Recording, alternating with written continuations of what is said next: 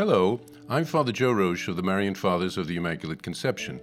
Thank you for joining us as we continue our journey of reading the Imitation of Christ from beginning to end.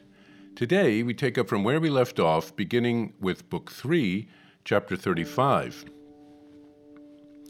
The 35th chapter, There is no security from temptation in this life. The voice of Christ. My child, in this life you are never safe, and as long as you live, the weapons of the Spirit will ever be necessary for you. You dwell among enemies. You are subject to attack from the right and the left. If, therefore, you do not guard yourself from every quarter with the shield of patience, you will not remain long unscathed. Moreover, if you do not steadily set your heart on me, with a firm will to suffer everything for my sake, you will not be able to bear the heat of this battle or to win the crown of the blessed. You ought, therefore, to pass through all these things bravely and to oppose a strong hand to whatever stands in your way. For to him who triumphs, heavenly bread is given, while for him who is too lazy to fight, there remains much misery. If you look for rest in this life, how will you attain to everlasting rest?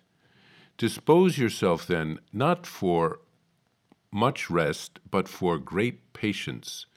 Seek true peace, not on earth, but in heaven, not in men or in other creatures, but in God alone.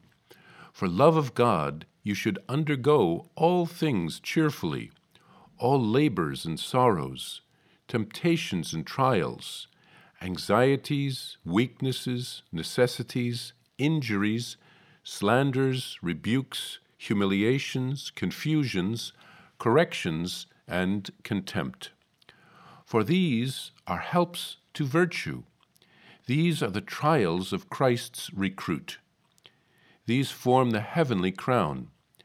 For a little brief labor, I will give an everlasting crown, and for passing confusion, glory that is eternal. Do you think that you will always have spiritual consolations as you desire? My saints did not always have them. Instead, they had many afflictions, temptations of various kinds, and great desolation. Yet they bore them all patiently. They placed their confidence in God rather than in themselves, knowing that the sufferings of this life are not worthy to be compared with the glory that is to come. And you, do you wish to have at once that which others have scarcely obtained after many years, many tears, and great labors? Wait for the Lord. Act bravely and have courage. Do not lose trust. Do not turn back, but devote your body and soul constantly to God's glory. I will reward you most plentifully. I will be with you in every tribulation. In this chapter, Jesus wants to remind us that in this life we are always in the midst of a spiritual battle. We are never safe from the attacks of the enemy. They can come at any time and in a variety of different ways. The saints can teach us how to get through the spiritual battle. We must bravely fight in the army of Christ. Let's set our hearts on him, and he will be our shield and our refuge. Our Lady of Lourdes said to Saint Bernadette, I do not promise you happiness in this world, but in the next. The Lord asks us to be patient in this life. Our rest will come in the next life. In this life, we are called to vigilance and to readiness. Let us offer up to our Lord all that we will have to endure in this world. The difficulties won't last forever. They are for a limited time, a short time compared to eternity. We can offer these things for the love of God and for the conversion of sinners. Bishop Fulton Sheen used to say, don't waste your suffering. Offer it up for a specific intention, and that will motivate you to persevere. We can't expect constant spiritual consolations in this life. As followers of Christ, we have to expect a life like He had, with a cross and with difficulties. Trust in Jesus. He is our refuge and our strength.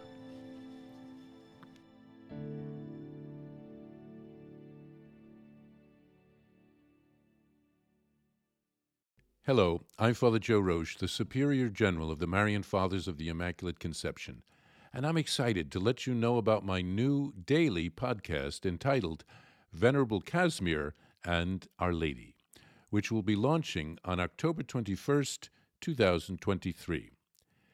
Venerable Casimir Wyszynski was a Marian father who lived in the 1700s. We are praying for a miracle so that he can be beatified.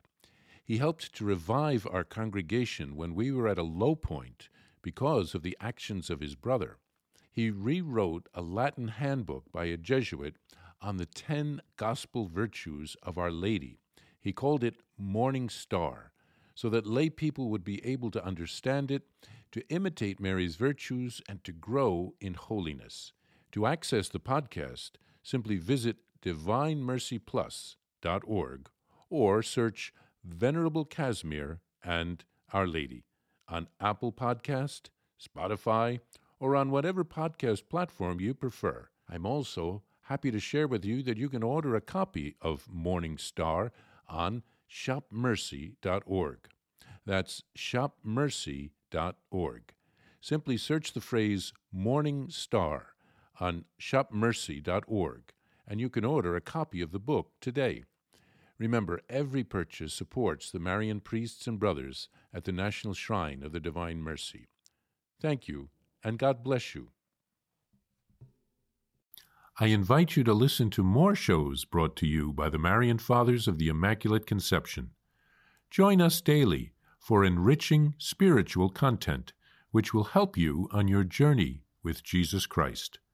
Simply visit divinemercyplus.org for a complete list of our shows.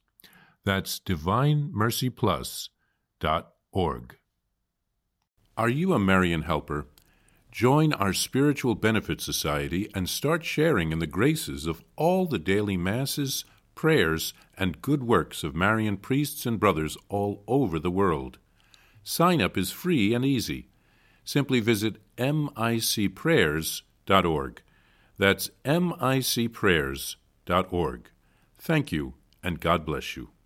Please follow or subscribe to this podcast to receive the latest episodes and updates. If you have been blessed by this podcast, I invite you to leave a review. Reviews greatly improve our podcast ranking and will help spread this podcast to other people throughout the world. Thank you.